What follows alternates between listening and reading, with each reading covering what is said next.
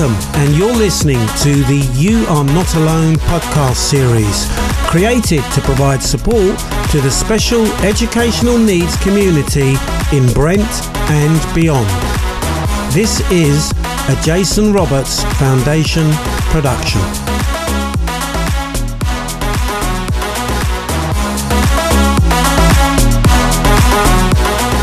Welcome, and thanks for joining us. I was talking to Margaret during the week, and we were quite looking forward to this particular one because obviously some of you multi-agency individuals, you've had your skills tested during this COVID period, haven't you? What have been some of the challenges and some of the creative ways? So I guess challenges to start with. At Manor, we do work really closely with the class teams and with the occupational therapist and the speech and language therapist that are assigned to each of the classes. So we're seeing each other, we're in and out of the class every week. We have that constant communication with staff that we're working with. And I think one of the challenges has been to try to maintain that communication. So we've obviously been emailing back and forth. I've been emailing the teachers, emailing the speech and language therapist, and the other occupational therapist on our team, and Ellie. But I think that was one. So we started emailing, and we've had some contact with the senior leadership team have been calling and checking in with our families every week. So we've kind of got some referrals from those conversations that they've had, and so every time we get a parent who said, "Oh, I would like more activities for home for this child," or "Need help, need support with this," we've been emailing the other members of the team who are working with that child.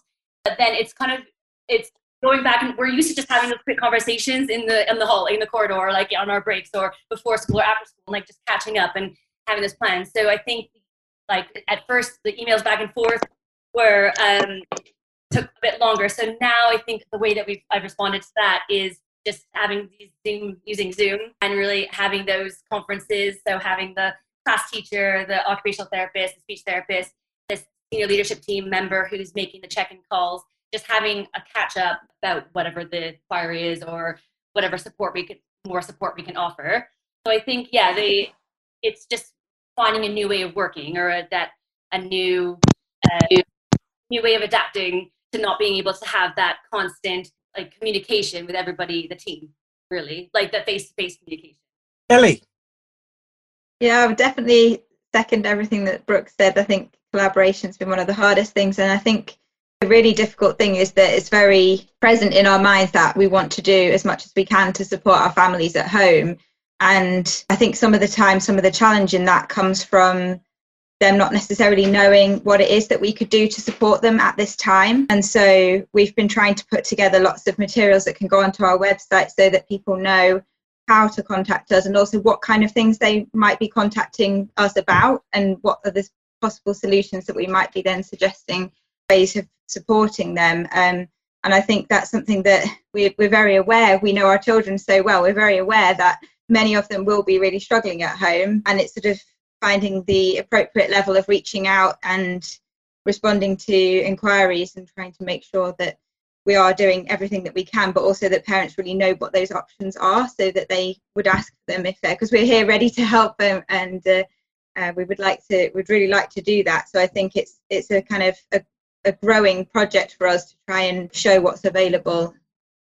Okay. Emily? Yeah, so in terms of supporting the families, we set up a list of families who would be contacted by certain members of SLT, and they've been helping with all sorts of things from, providing links to getting food vouchers, emotional support, supporting them to receive resources that the speech and language therapists and the occupational therapists have provided and organised for them. We've also then tried to offer playground slots for families who don't have access to outdoor space or find it very difficult to take their children outdoors into the community.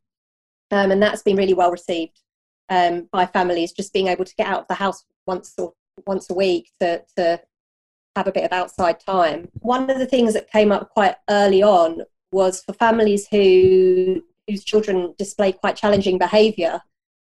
that tended to kind of overtake a lot of the other support that we were trying to offer. And a lot of the conversations with the senior leadership teams tended to be about that. And they weren't really able then to get down to other things or other ways that we could support them. So sort of from that, we've tried to get the inclusion team a little bit more involved in sort of taking that off of the wellbeing calls for the senior leaders. So we can kind of help with that. And then they can have their other calls, which can be a bit more general about other things. Obviously, it's really difficult because when you're working with children with challenging behaviour, it's really important to be able to see what's going on and analyse what's happening, and we can't do that. So it's kind of a case of communicating with the parents and trying to kind of get to the bottom of what's happening, and then providing them with advice that is, first of all, safe within the family home and safe to implement, but also that, you know, that they can understand and that they can cope with. If somebody too much to try and change or too much to try and target when they themselves have got so many other things and worries and concerns going on, it could be, you know, quite overwhelming for them. So it's been really about trying to manage that, making sure that our suggestions are appropriate for the time that we're in, really. And I guess it's just that feeling that, you know, it's really difficult for us to support those children because they can't socially distance. So, you know, it's been hard to offer them a provision within the school because we need to make sure that they're safe and the family are safe and the staff are safe. But then we know that they're really struggling at home. So that's quite difficult to just kind of, on a personal level, try to deal with. Yeah, I mean, I think one of the things that has come across, particularly in the last couple of weeks, is I don't think a lot of people are aware of the amount of people that sit around a child, that form that team that supports that child. I think that that's something that definitely more noise needs to be made about, because people just don't understand, because when they go to a school, you don't see that happening. So, you know, because the school, you're in the school's dealing with the whole situation. This has highlighted just how much support a child gets. And what I'd like to do is talk to particularly the educationalists here about the importance of that multi-agency support. I think, Margaret, do you want to start, because you were so good at talking to me about the ladies who we see in here today. It's probably a good place to start. Yeah, well, I think that as a team, we all, educationals and therapists, we all work together seamlessly within BSAT. And I know that my specialism is not the girls' specialism. So if I encounter a child or a family that I feel has additional needs beyond what I can offer as an educationalist, then I know that any of these MAS team, I can call on them and they have never not provided. So we work as a team. They know if there's an educational sort of concern that I and the teachers and lots of us will be able to support, or where it's in line with sensory, therapeutic, thrive, well-being. That's outside my specialism, but I can call on any one of these multi-agency support network to deliver for their family. So that's how I would say they're just amazing. Okay, that's fantastic.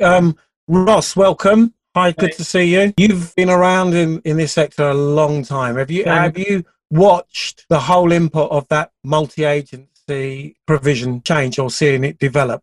Well, it's definitely changed since the Education Healthcare Plan became more enshrined, because, you know, statements were, for want of a better term, they were hit and miss, whereas with the Education Healthcare Plan, you know, the three strands are very clear. And I think that multi-agency working's become stronger as a result of it.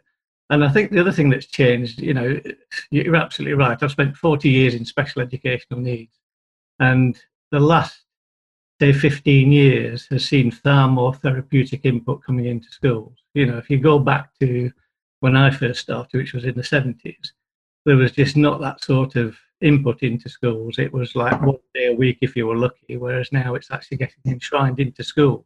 Yeah. You know, and schools are actually buying it in, or they're working with local authorities to make sure it's there. So it has seen a massive, massive change, much for the better. I still think there's a way to go, but it is certainly significantly moved on from where it was. Oh, fantastic. Kathy Ann? I think, I totally agree with what everyone is saying. And I think when you have these type of services actually on site, or, you can call on them so readily, and they're there, they're available, they're part of, what you do in your school, it makes it so much easier. I think one of the things that I've found is sometimes I've had to kind of help others to see what, all these services can offer, because you're right, people don't know, or they don't understand. So we've had some quite deep, interesting discussions at school about who we need to call on, why we need to call on them, and also trying to look at how we work with, because with the local authority, you have a certain amount of time that you can, you can access some of these services. So we're constantly looking at how we can work with the services so that we skill up people within the school, so that they're more of champions who can then look at how we adapt some of the provision while we're waiting for, a service to come into school to support us further.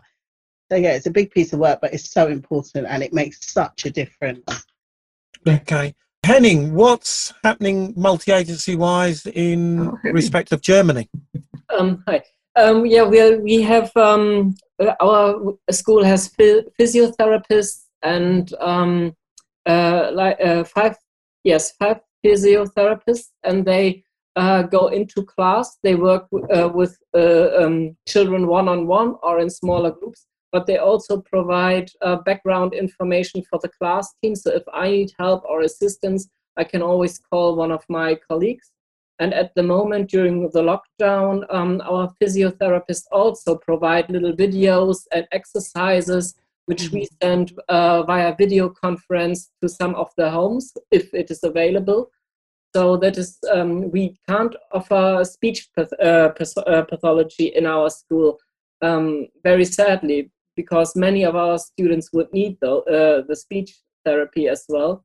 But there had been very cuts in the educational department in Germany. So we only have a few therapists at school, and everything else has to be done after school by the families. And it's always to the engagement of the families. If they really want the therapy, they will organize it. Otherwise, if they can't do it, there is no therapy, actually. That's the case.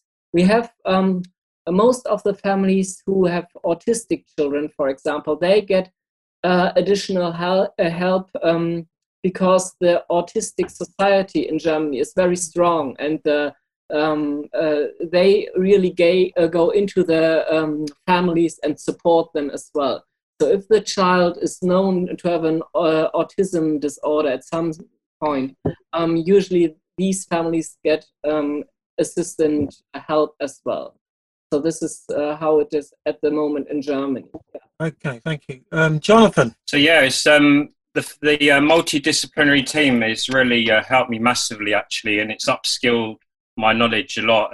It's helped me develop a PE curriculum which is relevant to our pupils and adopting a holistic approach. So we've implemented our transdisciplinary team into PE. So some examples are our OTs. They support in PE lessons on positioning, postural changes, stretches, and eliciting active movements and sensory and fine motor skills. Our physical management strategy team, which is similar to physios, they provide support for preventative management incorporated in our rebound therapy lessons, and they promote self-propelling and independence. Then we have our speech and language therapists within PE. They're giving us guidance and support on our AAC devices. Our visual and hearing and impairment team, so they're supporting us with specific relevant PE equipment and frequency modulators. And then finally, we have support from our positive behaviour team. So they support us with our pupils' behaviour support plan. So lots has been implemented in PE lessons, and yeah, like I said earlier, they've really helped to support us with our PE curriculum. And what I'd like also to say is the targets also overlap within PE as well. So we have our communication systems such as Behaviour Watch, where we speak to each other and also like share best practice. So it's been really influential for me. I mean, this really does sound like one of those doorstep moments where we should just be standing there just clapping you guys, because people just don't know that this is going on. Richard, because of what your output as well, this has got to be a very interesting area for you.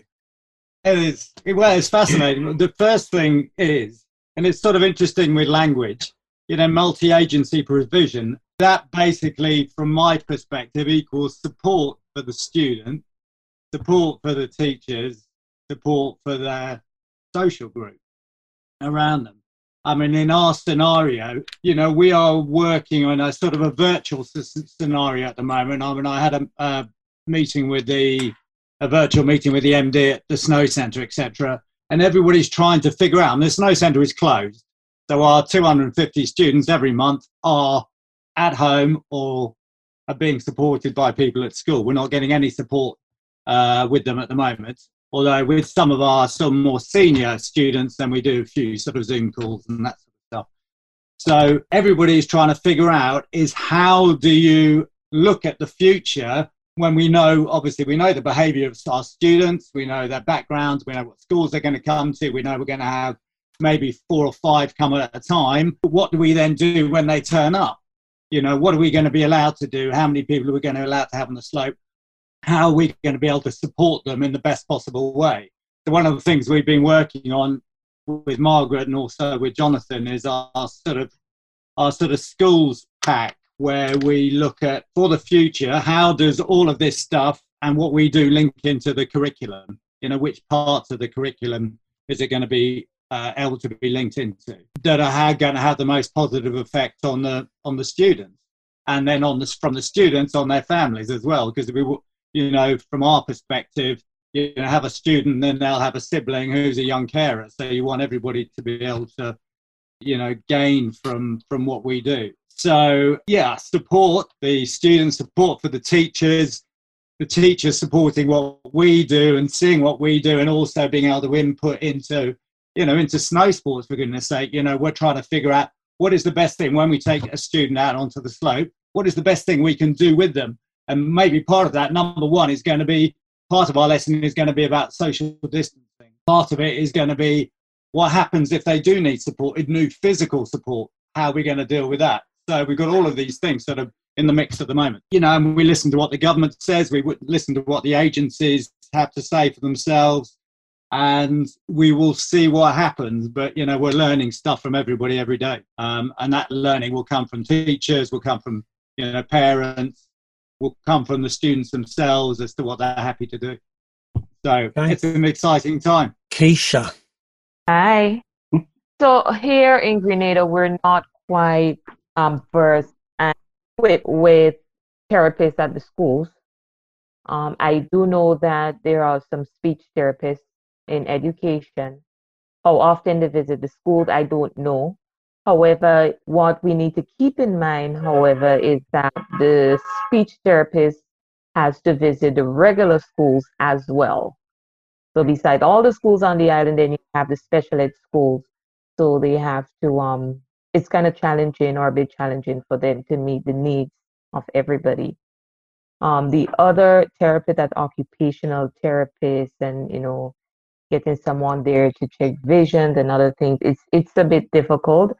For my 4 years being at the school, I've never seen or experienced a team from the island itself, visiting the schools weekly. I mean, in the future, that is something I would love to see happen. You'll get more from the children if their needs are being met in that aspect. I know from time to time, every year, if it's not twice a year, there's a group of chores that normally comes to the island, and that's a group of therapists. What is happening with that team, I'm not sure. All the children don't get to see the therapist, because what happens is that after seeing the doctors, the doctor would say, okay, you would need to visit, and the doctor would write a letter or something stating that the child will be seeing the therapist when they come to the island. So if the parents are not able to visit the doctor, then it would be difficult for the child to see the therapist when they come in. So I think that is a challenge here on the island of Grenada, and that is something that we need to see a little more. But that is a challenge here. I mean, we'll just stay with you for a moment, Keisha, because obviously it's kind of sad to hear, because what we're really saying is, if we look at the UK, we look at Germany, we look at what's happening in Europe, they recognise the need to support the individual with a team of people to provide a need. And what we're really saying is Grenada hasn't really caught up with that. Is that Not my understanding? Quite. That is correct. That is correct. And that is something I would love to see in the future, because then you would have children being able to be a little more independent and, you know, being able to help themselves a little more. And if they're able to do that, then there would be less stress on the parents. David, can we take a parent's perspective on the multi-agency support? What's your perspective on that whole thing, on that whole picture? My son has went to a number of schools over the years, and he's been in the Avenue now since just over 2 years, I think. And so throughout the years, I've seen various types of approach in different schools. And I think a key thing is this, you know, integration is not just simply having, you know, different professionals under the same roof. Good integration with disciplines, you know, with disciplines that sort of deal with kids with special needs, and indeed with any multidisciplinary. You know, it comes with careful management and careful monitoring. And for example, you know, the culture has to be right, Mike. If the culture isn't right for it to take seed, then you won't get effective integration. And what I mean by that, if we just set it in the context of a school, you know, there'll be certainly Brent. I'm very fortunate as a parent to have my son in that school, and I believe parents who have their children in the manor are also very fortunate, because they're sister schools really, and they're ran in a very similar manner. And the mix there, the ingredients, they've managed to get it very, very right. You know, it's very well put together. It's very effective, and that's came through, you know, a strong leadership team. It's came through a culture in the borough which permits that. It's came through a culture within the team, you know, a professional culture. As I say, careful management. So from my perspective, you know, good professional integration, you know, for kids with special need or for adults with special needs, it's not something that just comes easy. It's something that has to be carefully developed and has to grow in the right culture. That's probably all I want to say on it for now. And maybe that'll stimulate a bit of discussion. You know, there are, I believe, and in fact I know there are places outside Brent Specialist Academy Trust where the approach is more fragmented, and that does not get as effective results with kids. And indeed, kids with special needs do not do as well as they could do. Yeah, I mean, I think, thank you so much again, David. I think you've highlighted something which is just occurring to me, which is that consistency and continuity of having a solid team, a consistent team, is so important. This is not a case of just putting somebody there to monitor that. We're talking about building relations. We're talking about making connections. And that's definitely coming out in what I'm hearing and what I think you quite eloquently put, to be quite honest with you. And I hadn't seen that before you started talking. So, Mike, I'll add that if I could, very slightly. I don't want to hug the podcast, but you know, things like, you know, the competence of the team, the training of the team, all that, they're key ingredients. And you know, a good setting, when it gets that right, you know, it's really effective. And I can say uncategorically, and I'm not saying it because I'm a parent at the school, you know, the Avenue and the Manor have that mix really effectively put together. And, you know, the model they have there really works with the kids, and the kids do well on it. And that's I think, you know, it's it's a model almost that could be used in other settings, or that type of model. It's very effective. Well, I mean, for me, being a neutral, it's interesting to hear that, because it suggests that we could be in a position here whereby you've got people who are being looked after, they're being cared, but actually the competency levels aren't being checked.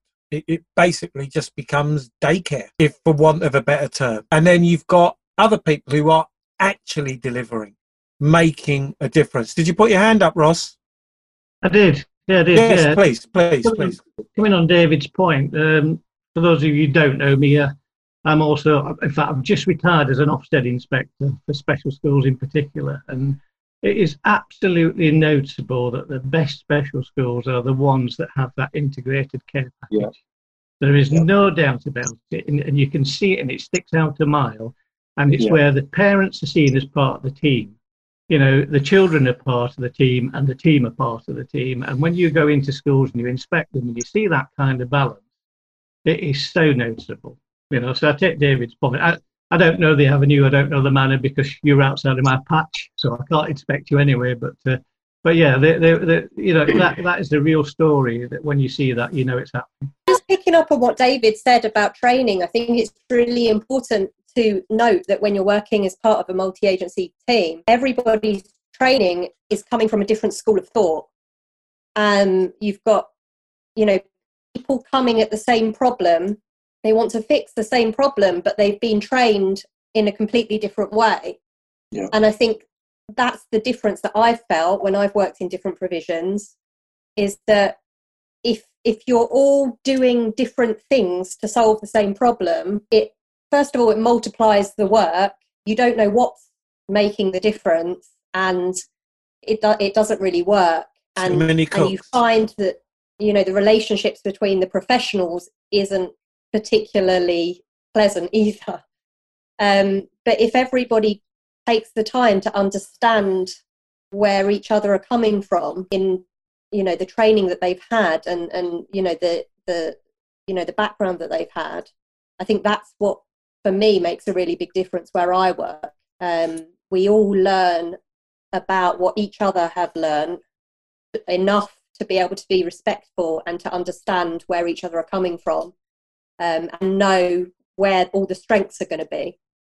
So effectively, do you explore the common ground first before you start floating your credentials around? It's actually understanding the need first.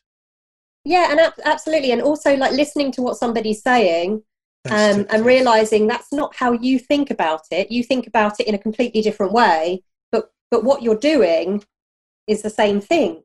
So that's great, And I think, especially when you then think about multi-agency support beyond the school, and you start thinking about psychologists and psychiatrists and social workers and carers, and the family as well, then you've got even more professionals with different training and a different points of view coming in. And I think it makes it really important that you have a bit of an understanding about where they're coming from. Does that mean in some settings you've actually witnessed people losing thread of why they're actually there?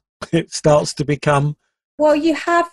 what I've seen is you've got the teachers setting the plan for the child's learning, and then you've got the speech and language therapists coming in and setting another plan that the teachers have to implement, and then the occupational therapist coming in and setting another plan that then the teachers have to implement. And so rather than it being integrated in the learning throughout the day, it's more about, well, now we're going to do our occupational therapy, or now we're going to do our speech and language therapy, or, now we're going to do this behaviour intervention, instead of it all just being part of the teaching, happening all the time. Okay, I'm going to come to Kathy Ann, and then I'm going to come to Richard. Yeah, I totally agree with what you're saying, and that's something that we were finding, that there was just so many different plans, so many different targets that you were trying to meet from so many different professionals, and that, and that's why, I introduced at the school, right, okay, this cannot continue, because it was just getting too confusing and too overwhelming for staff. So we started to make sure that we had, team meetings with trying to get all the professionals together.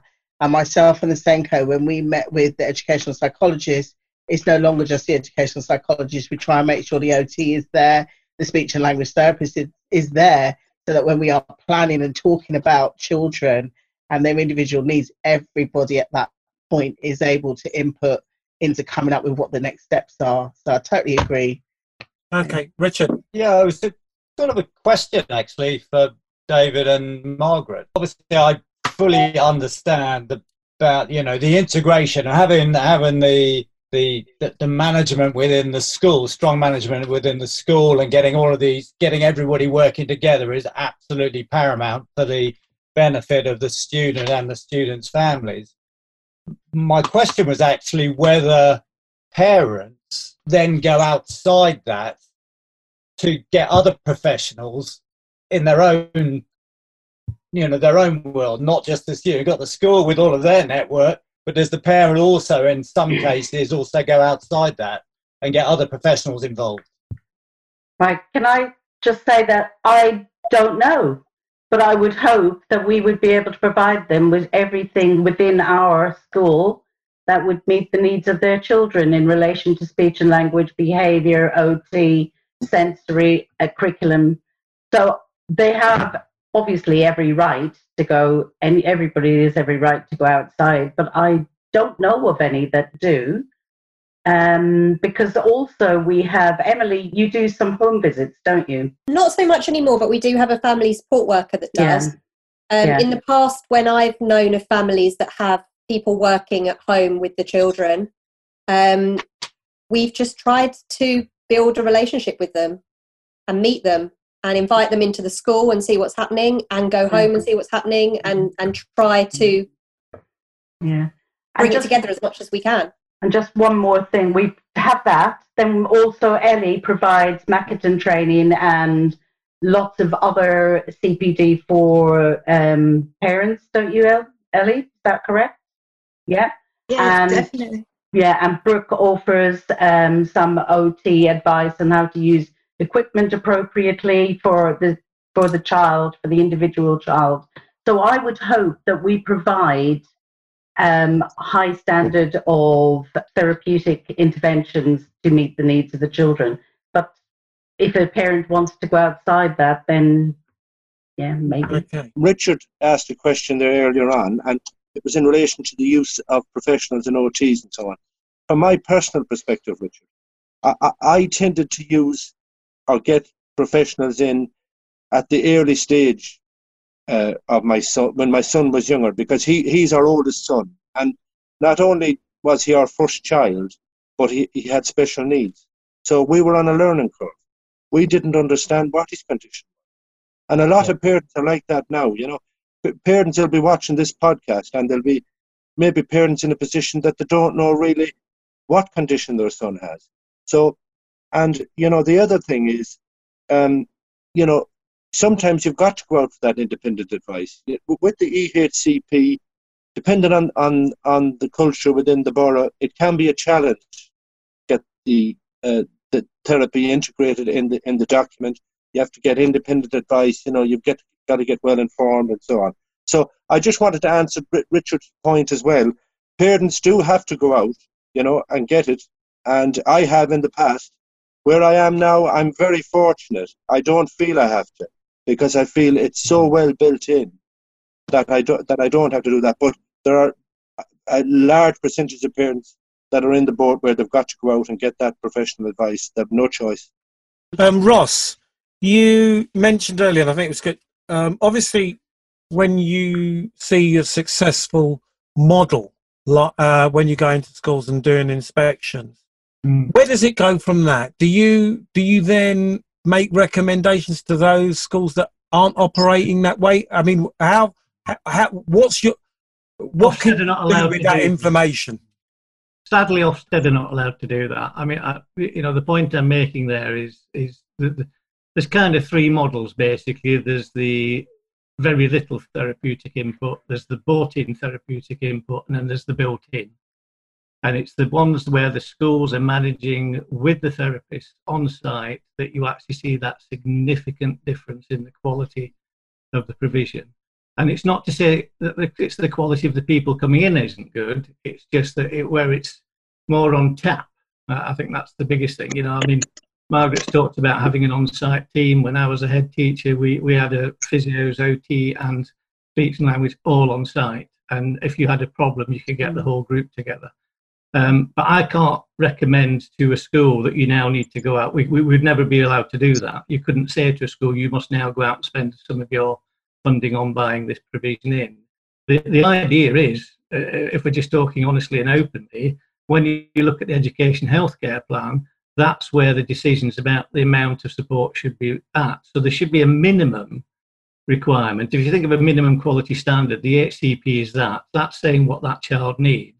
That should then be provided by the local authority or the school. But where schools are better at it is where they've taken the decision to actually have it on site. And it is so noticeable, it's untrue. Just on the HCPs, obviously, I think what's really important is that the multidisciplinary team are incorporated within these meetings. So we're setting the targets in line with the parents and the teachers, so we're all on board with the same objectives. And I think Ross mentioned it earlier, it's about working as a team, and it's really important. And I think when you're with the parents discussing these objectives, that it's really reflective that they do understand this, because we can put some intervention in place. But what I find that's really successful is, for example, that at weekends, a lot of our parents are really encouraged to then do the physical and physiotherapy programs for their students at home. And it's like a holistic approach, which has a massive impact on the child. Henning. Yeah, I always admire that in your system that in UK, for example, schools can buy all these things and add it to the curricula. And that's impossible here, I think, in many countries of the continent, because here everything is still like it was in the 80s. So I'm a class teacher. I have to do everything. So even if I work in primary school, I have to work with young adults. I can do that, and I get the support from our school, from the teams. We have also occupational therapists at school, so that's not the issue. But it is the one thing is that you also have more teachers in class. Here it's only me and one colleague, which is also at some stage good, because if you fit together and if you got the same chemistry working on, then it's very good thing, because you can be very quick, very supportive. You both see how the child reacts, and you can it's very easy. But on the other hand, if there is sometimes really, I would say, when it gets more tricky, or when you really have to catch up with new knowledge or things you haven't done before, so then it's really nice to have more support and more people at hand, and that's much more easier, I think, in UK and in other English-speaking countries. It's the same in Australia, I know, and I know that in South Africa it's working also in this way. But in Germany we still don't have this this possibility, because everything is still very controlled by the government and by the educational department, and it depends in which federal state you work. So in Lower Saxony, where I am, it's different, like in Bavaria or in Saxony. So it's really There's no continuity. No, it isn't. It's in our area. It's okay. I mean, if a young adult or a child, for example, changes school in the area, it's not a problem, because we still have lots of curricula that are similar, so it's not the issue then. And you hold the contact to the school, to the other school. That's okay, and that's working. But if there is a change to another area of Germany, it is really difficult. Ellie, Brooke and Emily, I'm going to put this to you really. Last week I talked to the folks about the fact that we know when things return, however they return, it's not going to be the same. What have you guys learned in this period? What would you take forward with you, and what changes would you say are you kind of predicting? What's in your crystal ball, as in how things might look? So I think one of the things that's become really apparent for me, it's always been something that's been there, is every year we kind of audit our service, and we're always saying, how can we get more contact with parents? How can we get more parents on board? And obviously this situation has massively highlighted that, you know, many of our parents are struggling. They're doing an amazing job in very difficult circumstances. But I think what we tend to do at school is we spend a lot of time polishing something that is already working quite well. We spend a lot of time making it so that it works quite well. Obviously, we're really proud that we're doing that, and we know that that does have an impact for all of our children. But I think the thing for me now is really thinking about how, you know, obviously at some point, hopefully we will go back into the building and we will have the majority of our kids back, and eventually all of them, obviously. But I think it will be really valuable for us to kind of hang on to that idea that actually everything we've learned from training our staff and making sure that the provision that the children get in their classrooms has all of those kind of speech and language therapy, occupational therapy, behaviour recommendations really well embedded, is also something that we can transfer more into the homes as well. And obviously that's the challenge at the moment, is kind of, but it always has been, but I think it's just made me think how much more important it is that we really focus on that. And one of the difficulties obviously is that, you know, Brooke can go into a class with 9 children for an hour, and everything that she can do with the 3 members of staff in that room can then benefit those 9 children for the rest of the week, term, year, you know. So it has that huge impact. Whereas for her to spend 1 hour contacting each of those 9 families, they're going to get 7 minutes each or something, and that's not enough to make a big enough impact. So it's kind of the next challenge for me. What I see in my crystal ball is I was thinking about how we're going to work through this challenge. I don't quite know what that will look like yet, but really trying to make sure that the offer that's there for our parents is and for the child's circumstances at home is more closely matched to what they get in the classroom. Okay, Brooke? Yeah, I guess similar. I think now with the situation, a lot of families are spending a lot more time. Obviously, they're at home. They don't have as much of access to for the children. They don't have as much access to maybe like the park or all those kind of really sensory rich experiences that they get throughout the day. So at school, everything's really embedded into the classroom. But I think that now, through this situation, I think more parents as well have contacted the school, and they're in contact with, you know, like a senior leadership team, but they're also in contact with their class teams. But then the class teams are also liaising with us. So I think I think hopefully what's come out of this situation is that there's more of that, how do I say it? Like we've shown that we're all working together. So the families that I've been in contact with, it's been with the class, it's been like a joint team, all of us talking and be like, okay, what can we offer this child at home? Like what, so if I'm, we've given some equipment and I've worked with the family and I've had a session, like a coaching session with the family on how to use the equipment at home to best support the child. What communication tools do they need? What communication boards they need, or talking to the class team and be like, what else can we offer this family at home? So it's just showing off our collaborativeness and our communication, how we're working together. And I hope that is what comes out of it. I hope that families as well can, by seeking out that support from us and getting the support that they have got, at least families that have reached out and had contact with, I hope that it comes out that they can then also value that, and then and it makes perfect sense. I mean, yeah, and last week, Law, who was out there in France, mentioned that one of the things that's been a positive of this is that the parents were able for the very first time to see exactly how invested teachers were in their children. Some of them actually thought, okay, the school's locked down, we won't hear from them. To find out that people were that invested has been something that has been a real positive to come out of that. Emily?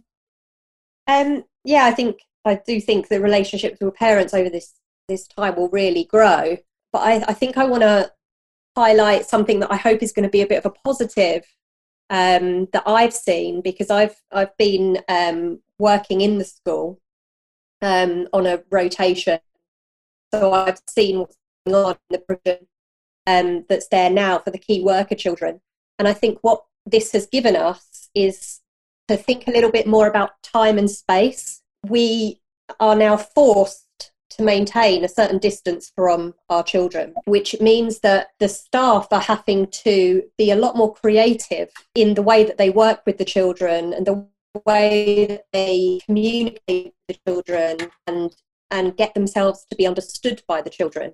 When you're in a school environment and there's so many things to do and so many things to teach, and you've got to hit this target and you want to work on this, and you've got to get them all out to the playground at once, and there's a lot of rushing about, there's a lot of organising, there's a lot of quick, you get in line, and all of this kind of thing, which actually watching the staff working within the provision as it is now, it's quite incredible to watch that they're having to really think about the way that they're talking to the children to make sure that they're understood, and giving them that time and exploring maybe some challenging behaviours that before dealt with in a different way. So I think that time and space is a good thing to take from it, because both of those things support the children to develop their independence more. And I think that's really key. I think you've also touched upon something there which is really important. All of us people here, we all react to environmental triggers. All right. And those environmental triggers 90% of the time are automated. We get in a certain environment, in a certain place, we do a certain thing, and we follow that pattern. The fact that those environmental triggers have changed during lockdown and will not go back to what they were before, and we're going to be now relating to new environmental triggers, is a very, very big point. And I think the point that you're making there about really thinking about what those environmental triggers could look like, could feel like, what that new experience is going to be.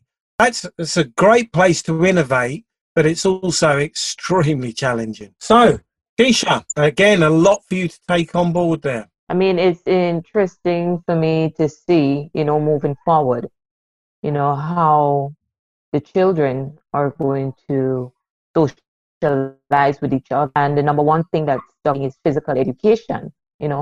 How, just a how on going back to school. How are they going to play? How are the teachers going to bring them outside? They eat and they have to be apart, social distancing to eat. So that stands out for me quite a lot, because, with much movement, you get much spark of the neurons in that brain going for you. Little of it, you have them probably sitting to a desk, sitting to the table, all day. That would be, I guess, really challenging for them, So again, that's the number one thing that stuck out to me when I'm thinking about getting back to school or going out to school. What are they going to do for fun? Again, the teachers got to be really creative, really, really creative. I mean, kudos to you teachers, that will be going back out there to work with the children. Okay, thank you. Oh, David, please. Your school space. Very quickly, I just wanted to say something there from a parent's perspective. And again, I relate it back to my son's school, the Avenue. And obviously the Manor has similar systems.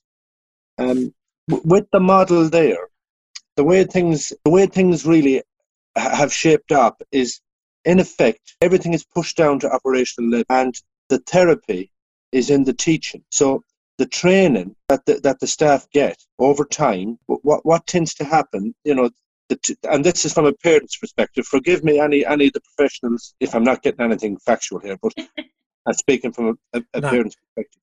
Ellie says you're on point. Good. Yeah. Subtle things in the teaching, which I guess now my son has been there 2 years, and the approach in that school differs to the approach maybe in the other schools. The subtle things in the teaching make a difference.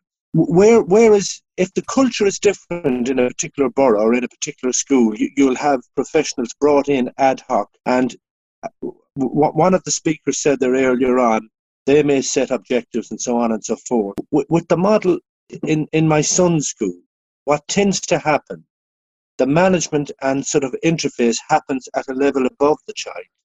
And everything is sort of worked down to the teacher and the people who deal with the child, so as that all the ingredients are built into the teaching. So a key thing to remember, I think, or a key thing just to sort of highlight here is clearly when the kids are away from school, they're not getting that teaching. They're getting the home teaching from the parents. And, you know, going forward, there will obviously be a phase where things have to ramp up, and things will have to ramp up. But there'll be a phase over which we have to readdress the balance. There will be maybe some teaching that still has to happen at home, some teaching in school, and out of that teaching at home, you know, perhaps the parents have to try and, you know, get a better understanding of the subtlety, if they can. You know, I think, you know, value is added there, and it's important that is brought out in this discussion, you know. And again, I'm talking about my son's school. You know, with that model, the teaching really adds a lot. All the therapy is built in, every little thing they do, every little task, it's been designed carefully, managed out, and it's integrated. And that's what makes it effective. Great job, Margaret and the team, what you're doing there, though. It's so fantastic for a parent to be saying what they're saying. Ross? Oh, it was just a point to Keisha, because obviously I've visited the Grenada schools, and Victoria's going to have a particular problem, isn't it, with the size of it, because the schools there are a lot smaller than the special schools here. So that some of them just amount to literally 2 or 3 classrooms. So when they're trying to get their children back in and use those play spaces, you know, that's something that does need to be considered quite carefully. Yeah. Absolutely. Now, please, Emily. Yeah, really quick. We were lucky enough to sort of twin with a school out in Ghana.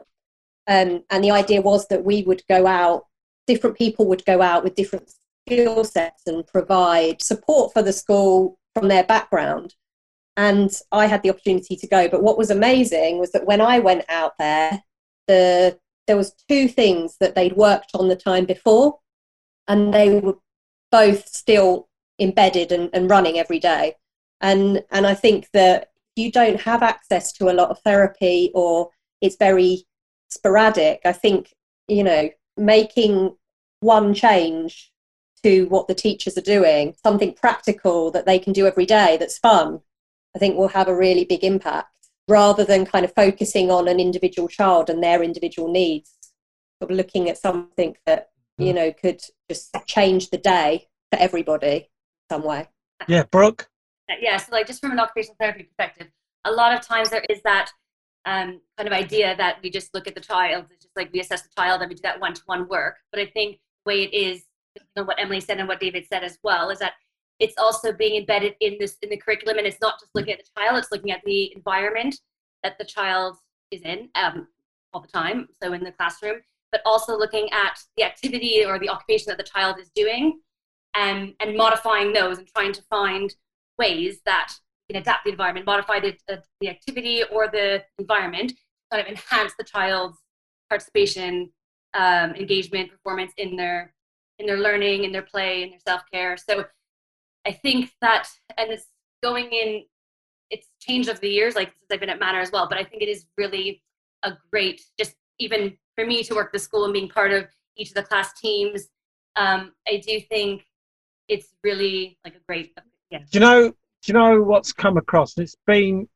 you know, I'm going to pay all of you guys here a compliment. It's been a real pleasure to have done this over the last 7 weeks, because for me, I feel your energy and I feel your authenticity, that what you guys are out there doing, from Keisha in Grenada to Henning in Germany. You can see that you guys are really invested in what you do, and you can feel it. And I think that the applied sensitivities that you are showing is the thing that's making the difference. It isn't just turning up and doing your job. It is actually really thinking about this, applying those sensitivities, and it's great to see. At the same time, one of the questions that I'd like to ask all of you is, emotionally, this whole 8 or 9 weeks must have been a roller coaster for you. Can you explain that emotional journey that you've been through, including the frustrations and the things that give you respite? Go on, Jonathan, you go first. Yeah, I mean, throughout the last 9 weeks, there's been no highs, there's been lows. In all uncertain times, what we've discussed in previous podcasts, structure has been really important to daily routines, and just taking one day at a time, really. And it's been great to be involved on the podcasts, and I hope that the listeners and the parents, the teachers, and even the pupils have found the information valuable. And we've provided support and some solutions in these uncertain times. And moving forward, I think we're all extremely committed to working hard and making sure that our pupils do continue to make progress and fulfill their maximum potential. I think that's really important, and we need to continue to be creative and look at new ways to teach our students, which we have explored and will continue to do so. So in terms of the podcast, I think it's been great to be a part of, and also to continue this collaboration further afield and to work closely with these professionals, which will benefit our parents and listeners. Mm-hmm. And in terms of your own emotions and your own stress levels throughout this journey, how have you been coping? Yeah, I mean, the first few weeks was quite difficult to get used to, but I think what's been important, obviously coming from physical development background, is getting your exercise in, taking time to reflect, thinking about your mental health. So putting these interventions in, taking those 10 minutes during the day, those 2 minutes, what you were discussing over the last couple of weeks, I've actually tried to implement the breathing techniques, Michael. So that's been good. Been really quite helpful, actually, and I'm going to continue to do this in the weeks and months moving forward. So yeah, like you say, it's been a roller coaster of emotions, but good in some ways. Fantastic. Yeah. What I've found is that I now work 7 days a week rather than 5. There's no weekends.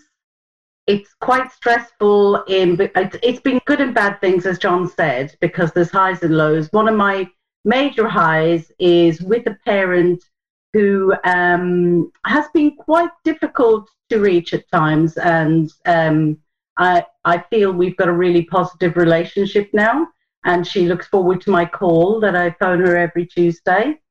And that's been a real positive, making connections, because I haven't had connections with parents for quite a while because of my role in the school now. So it's lovely to reconnect with parents. The lows is when you know that a child or pupil needs something and we can't actually provide for it. So that's one of the lows, when you know that there's a family who are in a lot of distress, really, because they have a child at home that they're unable to engage, and that they have so much energy because now school's not there anymore. They don't use up the energy. They don't go out, so they're up at night. They're awake all night. The parents are at their end of the tether. So that's why the Playground Safe Place to Play has been an absolutely amazing initiative that's come to school.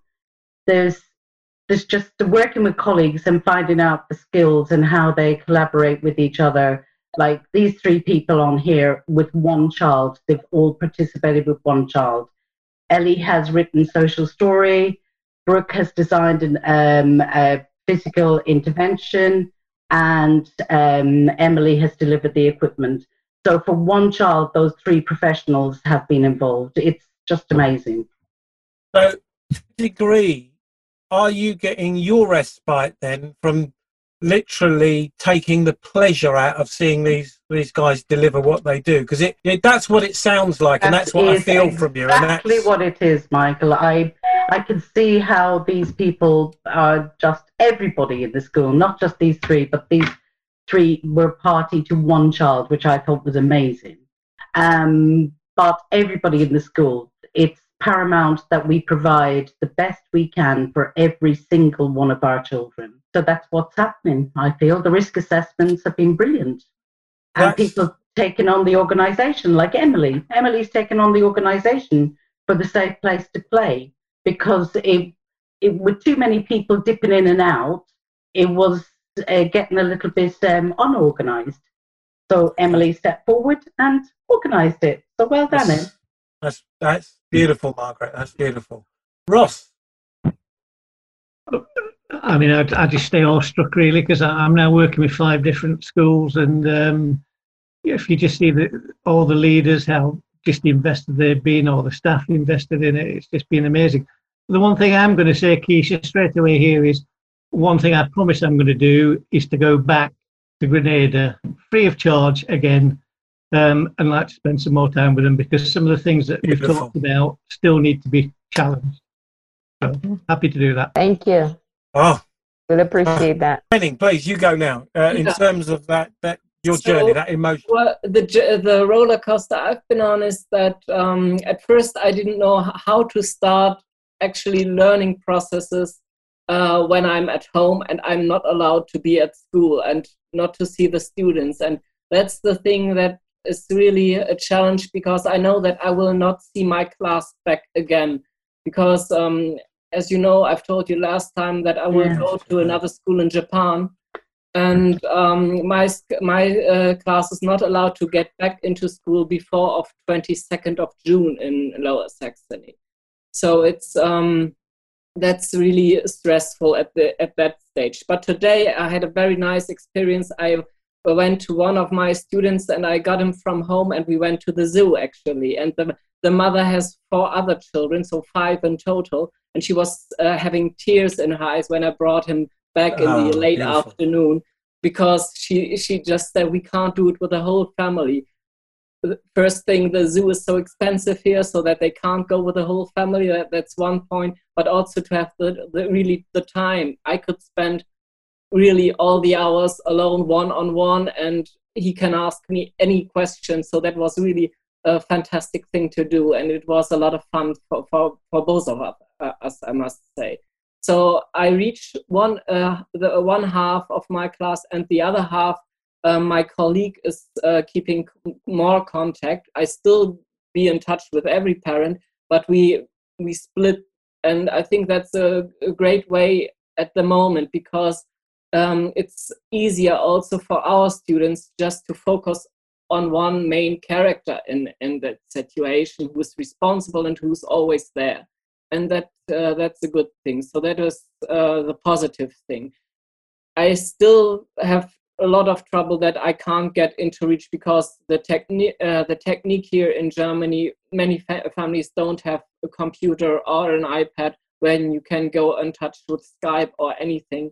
So that's really still an issue here. And I think it's really a shame, because we are such a rich country and everything else is possible here. If in the industry is something going wrong, it's like this and everything is away. But in schools, they still leak in so many ways so behind, and that really annoys me. And that's still also one of the nasty issues which came out in the Corona crisis. And I think now it's a good way to rethink about how we finance educational system in Germany. And there are still will come many discussions how to reorganize many things after this, I think.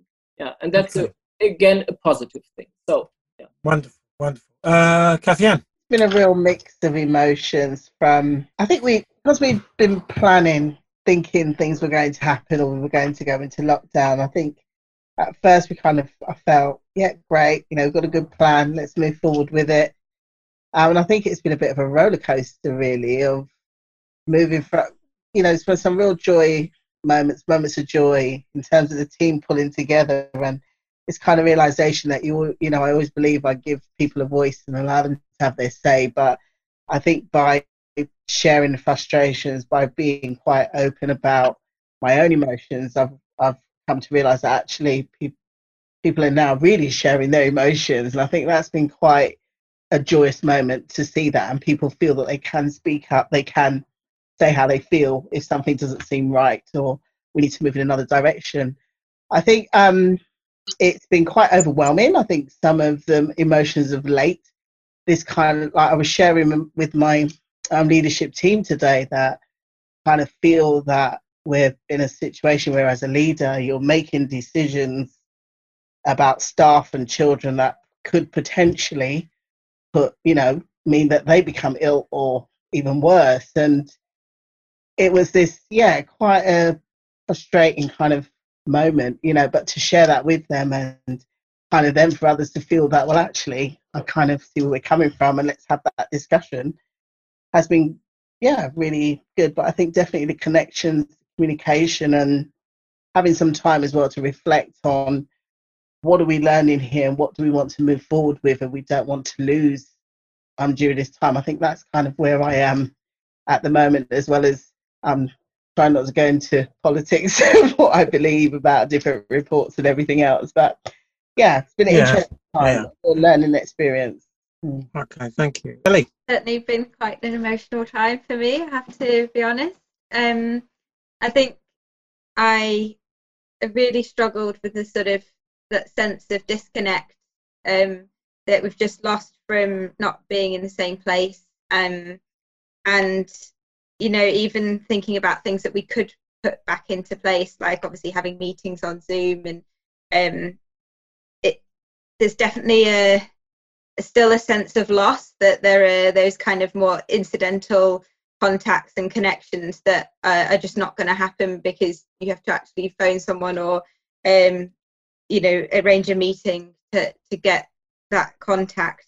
And I think that's something that's it's really made me miss our big, busy, crazy, noisy office a lot, because I think a lot of our kind of creativity comes out of that, and I've really felt like kind of struggled with that. And I think obviously all of us are dealing with this kind of huge sense of trauma and grief, or anticipatory grief, and all of those things that are just in the air for everybody and that have been for a really long time. And I think that's when you need the people around you that you're used to having as your support network. So I've definitely found that really difficult.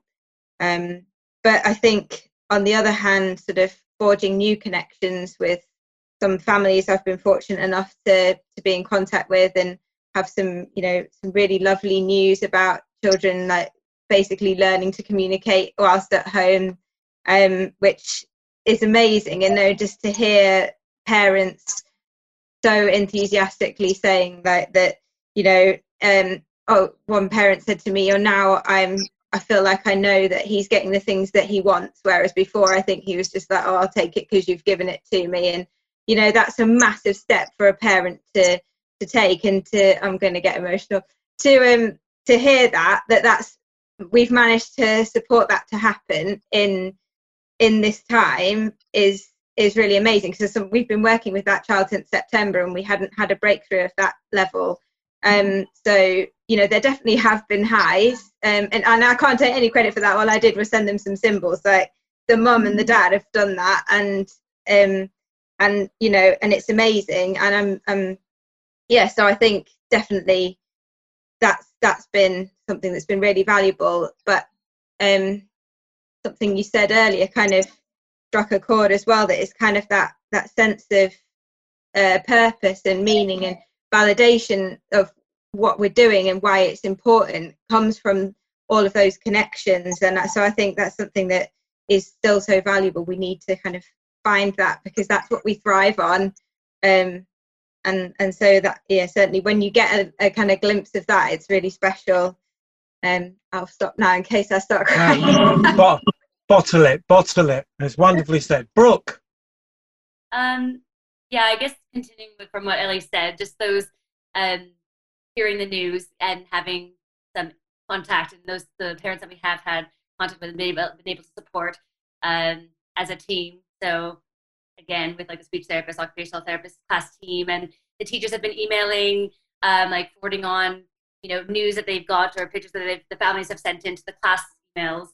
So that just sharing and still trying to make those connections and still, have those moments, those shared moments. In terms of like my own journey, I think, what Jonathan said about taking one day at a time, going out, and I'm lucky to live in, I live actually south of London in West Sussex. So just being able to explore the local area and like the woodlands and that, and having and still having but structure. So having like working from home now, it's a shift because I'm very active usually and outgoing from like up and down to like this building and that building, upstairs, downstairs, all these different classes and working, and usually pretty, as Margaret will laughing, she knows. So it's been a shift in kind of more working, like looking at a screen and kind of doing more of this. It's been a shift. But I think, just in terms of like talking about the environment again, just having, like, I live in a small flat, but just changing the dinner table around so that it's a different way to make the office, the desk. And then at the end of the day, the work day, it turns back around to make the dinner table or the pub counter. So I think just having that as well, trying to have structure and trying to still make those connections and trying to still be able to provide for the families that are struggling. So, and just a note as well, I know you've probably talked about in the previous ones as well, but having the Jason Roberts Foundation also equipment, providing some of the equipment for our some of our children where they didn't maybe have access to a park or garden themselves, and just having the more physical equipment, so trampoline or peanut ball, that we've got really good feedback from parents as well, that's kind of incorporated into their day and added a new element to their day, or really supported the child and being more engaged throughout the day, or kind of being a bit more regulated if they are a little bit dysregulated, obviously, because change of routine, not being able to have that same level of. Well, you've done a good job because we can feel your energy bouncing off those walls. Trust me. It's a pent-up energy from not being. There's no two ways. If you were trying to hide it, it didn't work. All right. So it's wonderful, wonderful. Richard. Yeah, it is a great question. I mean, when we started this, when I consider that we started the business and the charity 9 years ago, and on the 19th of March, in 12 hours, we went from hero to zero, and we've lost our business, in 12 hours, but no fault of what we do. We've got 250 students coming in every month. But it's amazing what one learns, and what I learned is I absolutely love a storm. I love it to death. It is, I love getting on a boat in Gran Canaria and the next stop is St. Lucia, and you have no idea what you're going to hit on the way. And it's the most exciting time you can have. And, every morning I get my running shoes on and I go off with Radley, is this Springer, and then I sit, and for once, I get half an hour of my own time, and I listen to a podcast, for God's sake. I didn't even know what a podcast was until 8 weeks ago, and I listened to Anthony Robbins, and he gives me a half an hour, and then I absolutely got it all day. It's love it. Emily. I'm quite aware that I've been incredibly lucky throughout this whole thing in terms of the effect that it's had on me and my family and friends personally. So I've kind of, and a bit like Richard, I think I kind of thrive on change and a bit of a crisis. So it's kind of kept me energized.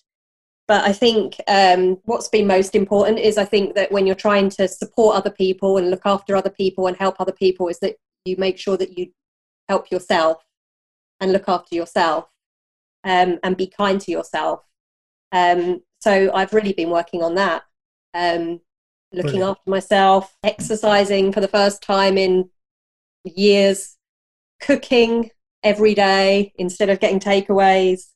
I actually have some semblance of a routine, which I didn't have before. So I think, looking after yourself and caring for yourself is what I've taken from it. And I think what I'm thinking about now is, well, when it all comes back and we go back to work, how do I carry on with that? And how do I make time for it? Because those little bits of time in the morning when you're not commuting, they're magic. So how will I keep that when we go back to normal? David, obviously from a parent's point of view and from your own point of view, and you mentioned respite last week, the emotional journey and where you're at now. Obviously, I've been in discussions with parents throughout this, parents with special needs children and parents with neurotypical kids and so on. And I mean, I think it's fair to surmise that it's a very busy time, and probably another word at times is very challenging. Depending on whether you're furloughed or whether you're working from home, that obviously changed the mix as well. You depending on how many kids there are, you've got to look at homeschooling. You've got to try and divide yourself across them. Both parents have to try and make that effort. Me personally, I'm working from home, so that and we are very busy, very demanding. But equally, it can be frustrating sometimes when you want to do activities or do more activities with the kids. You can't do that. I believe it's hard on kids, and I've said this in previous podcasts. It's hard on both neurotypical kids and on kids with special needs. And my personal view is that it's harder on kids with special needs. That's my personal view, and because I feel that when they get into a routine, and I can talk about my own son, when you get out of that routine, they're a bit lost. And okay, some kids, depending on maybe what type of condition they have, some kids really do rely on structure and routine and so on. But then maybe kids with a slightly different form of condition, they may not be as methodically affected, but they still miss the routine. They still miss the teachers. They still miss the school. And neurotypical kids are no different. They miss their friends. If you do a WhatsApp to the friends, they miss them. They're sad. I think it's fair to say, that for most parents watching this, it's a really, really busy time. Very busy, very challenging. And you've got to really try and keep your finger on the ball. Thank you very, very much. Okay, Keisha, please, your own emotional journey. It has been tough for me, really tough with full house, not being able to really go out much because of the kids, and the space here at home is very limited. Can't do exercises that I need to, and because I'm working from home, my time span between kids and work is really short, even to bedtime. So I must say honestly, I have not been probably taking care of myself as I should or need to. So because I took so long, I noticed that when time to sleep, I couldn't because of the racing thoughts in my head from everything through the day, and then not meeting some of the needs that I was supposed to, and it was a lot, and so I had to, cut off really early now, start cutting off really early. Like yesterday after the parent support group meeting, I had to just shut everything off, not check WhatsApp, not check mails, not anything, and just come off one time and, just probably spend time with family and do something that I probably can do without thinking of work. So it had a really, for this past few months, it has been really tough on me, just trying to meet the needs and trying to, meet deadlines and work and, even the parents trying to reach out to the parents, trying to be, there. But even that, it opened my eyes to see how much we have not been doing despite the amount that we've been doing. So again, it had taken a toll on me emotionally. And so one of the things I normally use to, relax myself would be puzzles, the kids, look at something funny. Yeah, so the one that I normally will do, it has not been working, so I kind of switched it up a little. I've never done the Sudoku, so I started doing that one. Okay. Well, guys, listen, it's been absolutely fantastic. I've really, really enjoyed this evening. I think that whole multi-agency angle brings a much fuller picture to everything that's going on. And I think the work that you're doing is fantastic. And in our own ways, we're all trying to make a difference, coming from a place of sincerity. People, it's been great to have you here this evening. So this week, who have we got? So Richards, you've done it. Oh, Keisha, you haven't. No, I have not. No, you have not. So, right, as we know, what do we say to all you folks out there, Keisha? You are not alone. Thank you, everyone. All right. Bye. Take care. Bye-bye. Bye, girls. Thank you very much. Bye-bye. Bye, Michael. Bye. Take care. Good Take morning. care, everyone. Bye. Bye. Bye. Bye-bye. Thanks for listening. If you'd like to ask a question or be a guest on one of our future podcasts, please feel free to contact us at yana@jasonrobertsfoundation.org. That's yana@jasonrobertsfoundation.org.